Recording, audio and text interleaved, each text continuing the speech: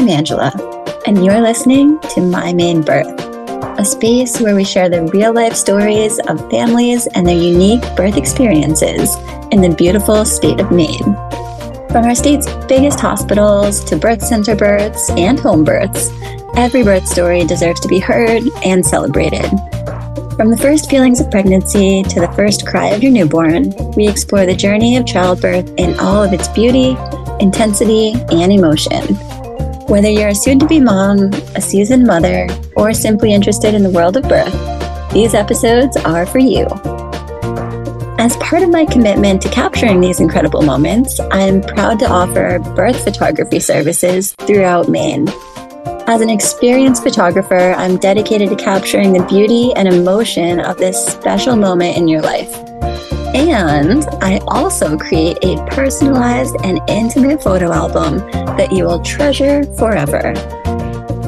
For all of the information, head over to mymainephoto.com and fill out the contact form to schedule a complimentary Zoom consultation with me.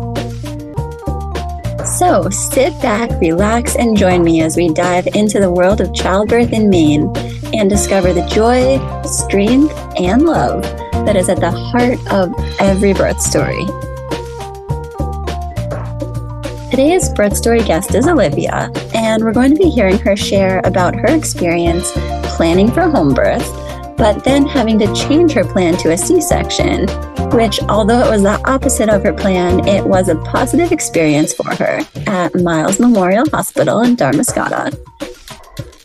The reason for this change in her birth plan was because currently Maine state law doesn't allow certified professional midwives to attend breech home births.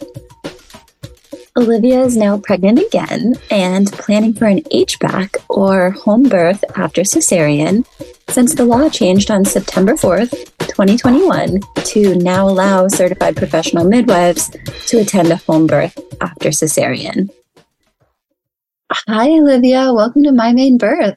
Thanks for taking the time to share your story today. Yeah, of course. So to start, will you share a little bit about you and your family? Yeah. So I am a sheep and goat dairy farmer.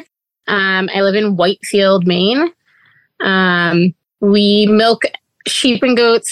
We make cheese and yogurt. And then we started a distribution business to distribute cheese, not only from ourselves, but also from, at this point, it's like 19 other cheesemakers in the state.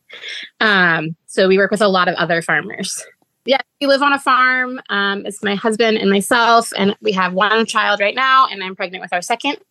And then the farm is run by my good friend, and I've worked with her for 7 years now. And she just bought a second farm, and that's where we live. We live on the second farm. So, all right. So today you're going to be sharing about your son's birth story. Can you start with when you found out you were pregnant with him and the care you chose? Yeah.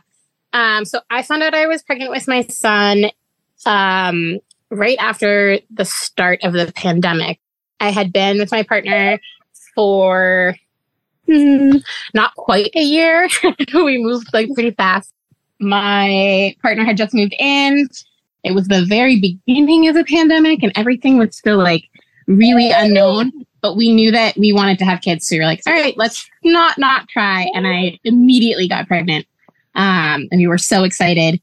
I told him on Father's Day. He was very, very excited and very surprised.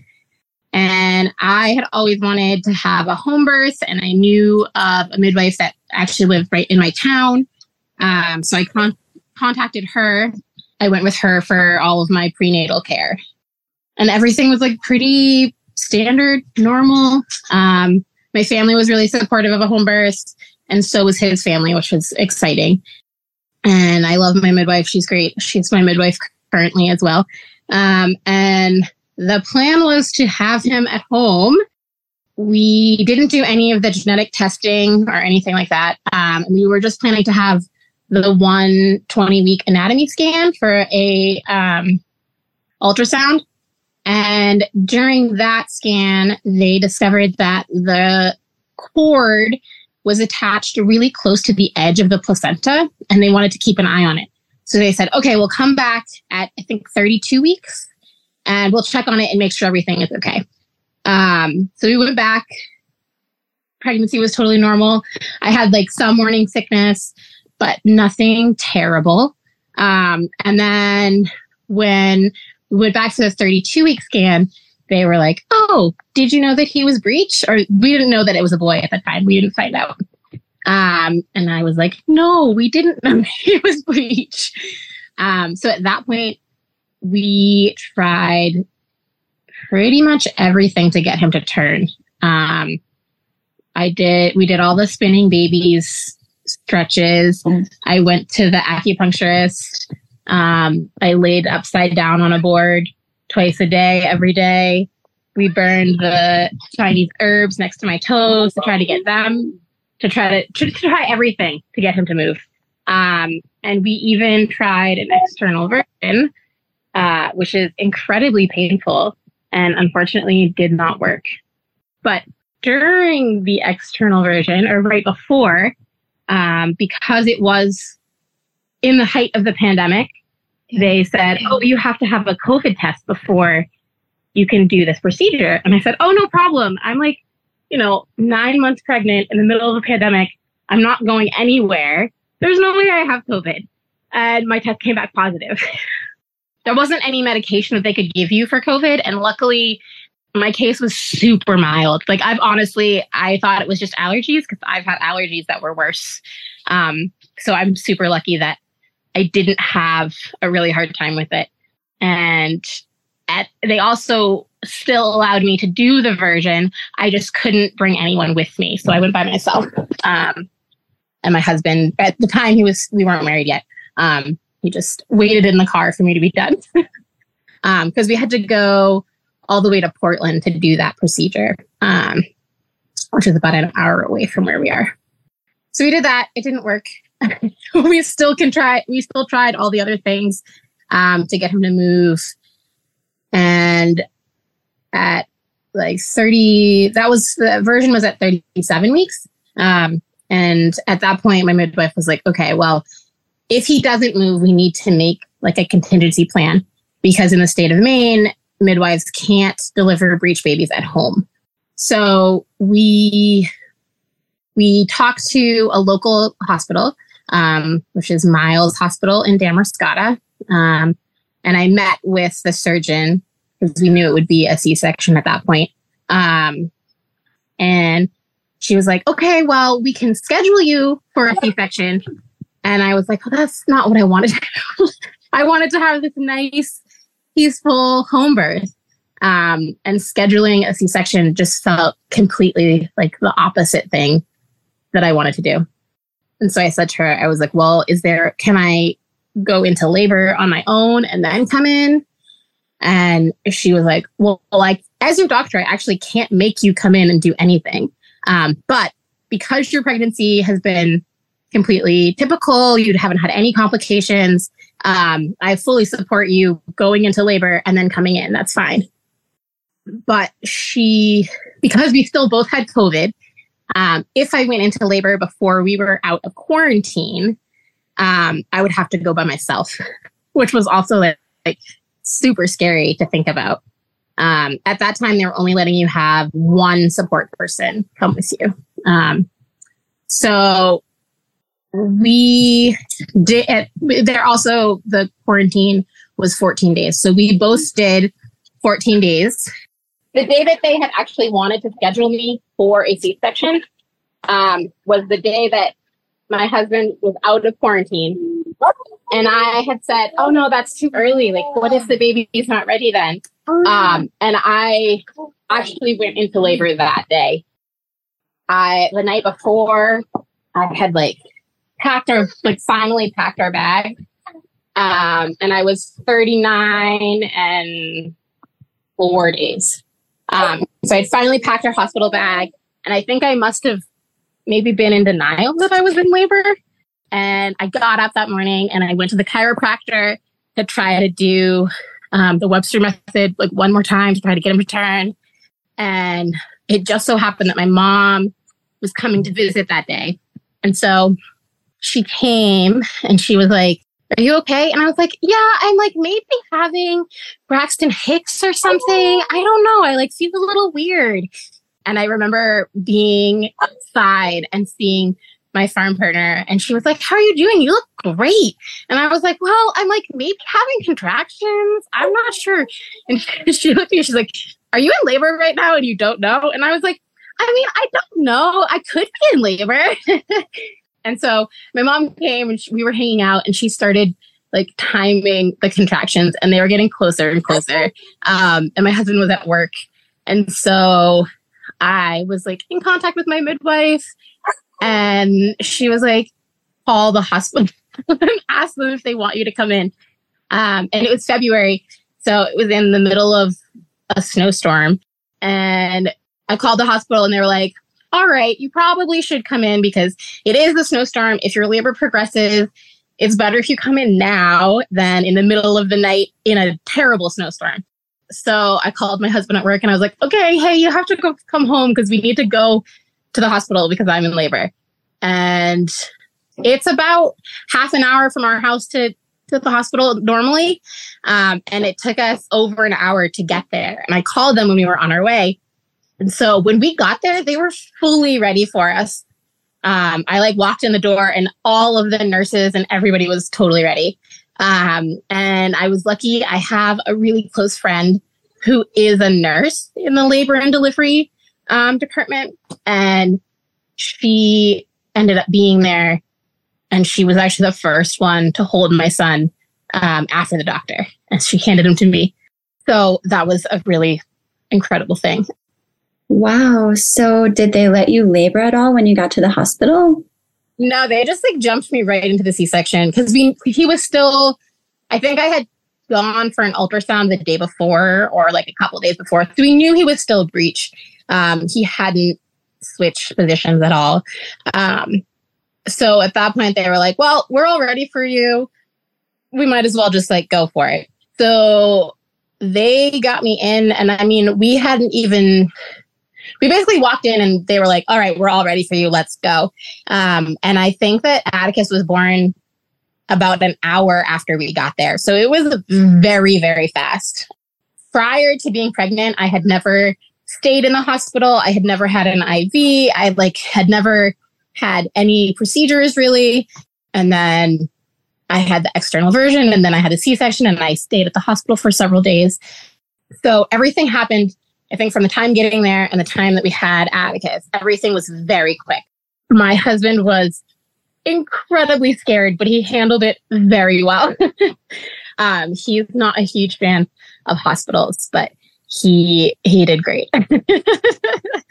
And I was so thankful that he was off of quarantine because I just was so worried that I was going to have to go through this whole process without him there.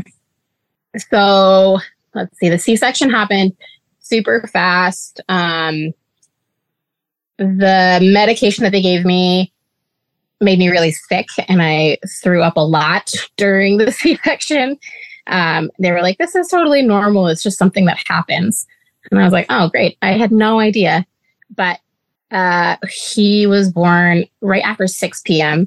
And we hadn't found out if he was a boy or girl yet. So he came out and he peed all over everyone as they lifted him out of me. And then I got to hold him, and he's the coolest kid I know. Oh, so how did your postpartum period go? I have to say that I wanted a home birth so bad, but we had the best experience, the best hospital experience that we possibly could. Everyone there was so wonderful. It really helped having a really close friend that was a nurse who could be like, "Well, Olivia, I know you want these things. You can tell them that you want these things, and then, they won't make you have him sleep in the bassinet. Like, he can sleep with you if you sign this paper." And it was just really nice to know all of my rights and what I needed to advocate for. And all of the nurses there were just fantastic. My surgeon was great. She was really nice. And then, so the whole stay there was the best thing that we could have asked for. It was the opposite of what we wanted, but it was still great. And when we got home, my husband had taken some time off from work, so he was able to stay home with me. We were living at the original farm at that point. And so there's quite a few people who live in the house. We were living in an apartment, but there were lots of people in the house. So there was always someone there if I needed someone, which was really nice. And I'm very lucky that I've built a really wonderful community around myself. So postpartum was great. I got to just hang out with him and have all the people that I love surround me, which was really nice. We did have some trouble with breastfeeding and with weight gain. He, at the time, had an undiagnosed lip and tongue tie that no one had caught. And we didn't actually get that assessed until he was 14 weeks when we got it assessed. And we did get it reversed. We got the laser. We went to, Yarmouth to Dr. Mike, who apparently is the one that does all of the lip and tongue revisions in the state. He says he does like 90% of them. And they were wonderful. But at the time, he was 7 pounds, 3 ounces when he was born. But he was a C-section baby, so he wasn't squeezed, and he was probably full of some extra fluid. So when he dropped weight, he dropped a little bit more than they like when you leave the hospital. And then he kind of stayed at the same weight for about a week and a half instead of gaining anything. So we were trying everything. I was pumping and nursing on demand and feeding him anything that I was pumping. So I was triple feeding, and that was so time consuming and hard. And just as I spend in my dairy work life, I spend so much time around milk and lactation. And so I know a ton about it in animals. And in myself, I was like, man, why is this so difficult? But I think I had a little bit of an undersupply. And then in addition to his lip and tongue tie, it was just really hard for a while. But we really fought for it. After he had his revision, it did get a little bit better. But we did end up supplementing with donated breast milk from a friend until he was a year old. And at this point, he's now over 2, and we're still nursing and everything is fine now. But in the beginning there, it was a little bit challenging. And we were really worried that he wasn't gaining enough weight. That being said, he's also just small. He's in like the 12th percentile or whatever, but he was in the less than 2 percentile for most of his life.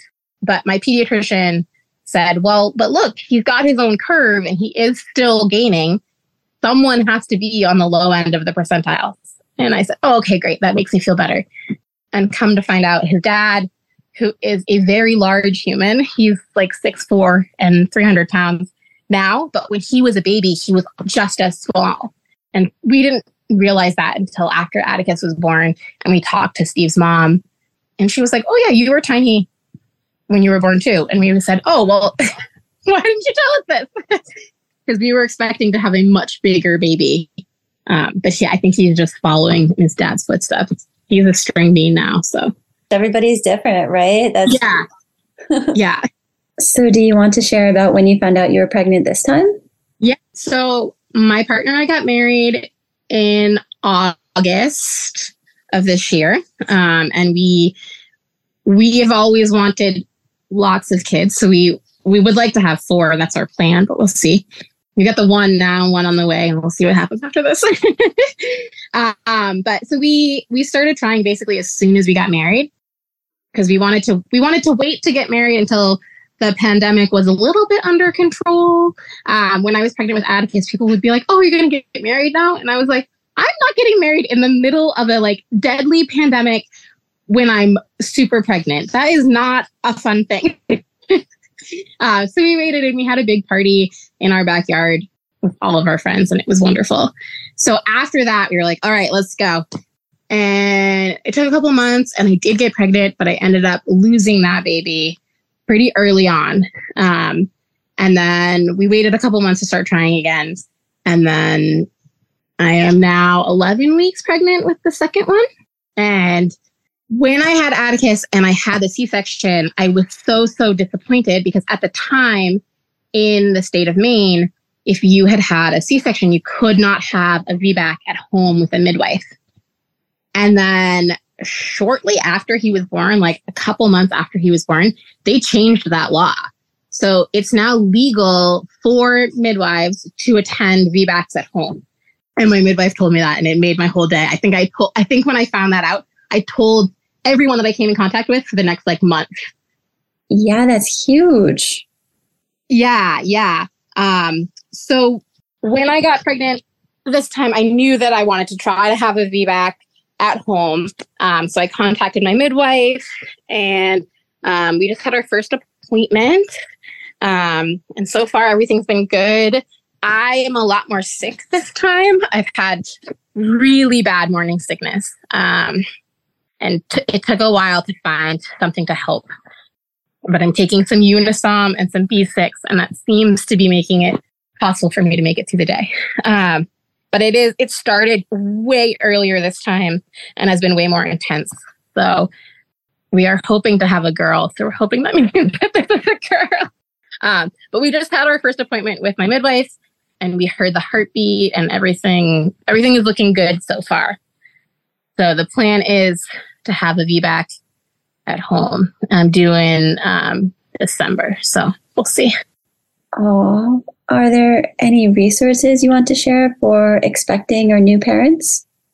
I would say that if you are struggling with breastfeeding, there's a really great resource out there, which is the Leachy League. And my mom was part of the Leachy League. And so when I had Atticus, she was like, oh, you should check it out and see.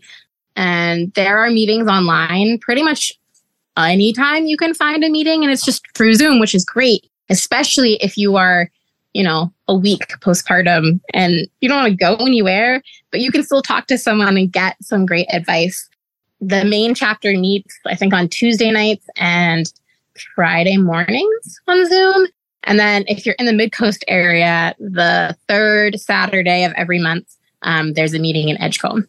So I still go to those, and I'm actually in the process of taking the training to be a leader. And so maybe some more in-person groups in the future once I am an accredited leader. That's so cool. I love that. I love that your mom is the one that told you about it too. Yes.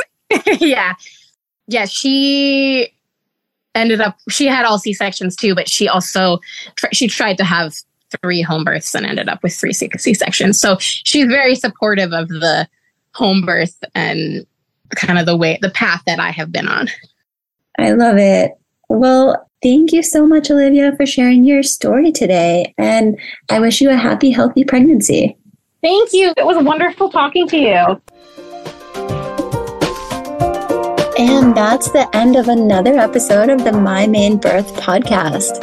Thank you for joining me and listening. I hope that the stories shared here have been inspiring and informative to all of my listeners. If you're looking to capture your own birth story, I highly recommend considering my birth photography services. I'm a skilled professional photographer, and I'm very passionate about capturing the raw and emotional moments of the birthing process. And I also design a personalized and intimate photo album, creating a beautiful and lasting memory of one of the most special moments of your life. Thank you again for tuning in, and I look forward to bringing you more amazing birth stories. Don't forget to subscribe and leave a review. And I'll see you back here again next week.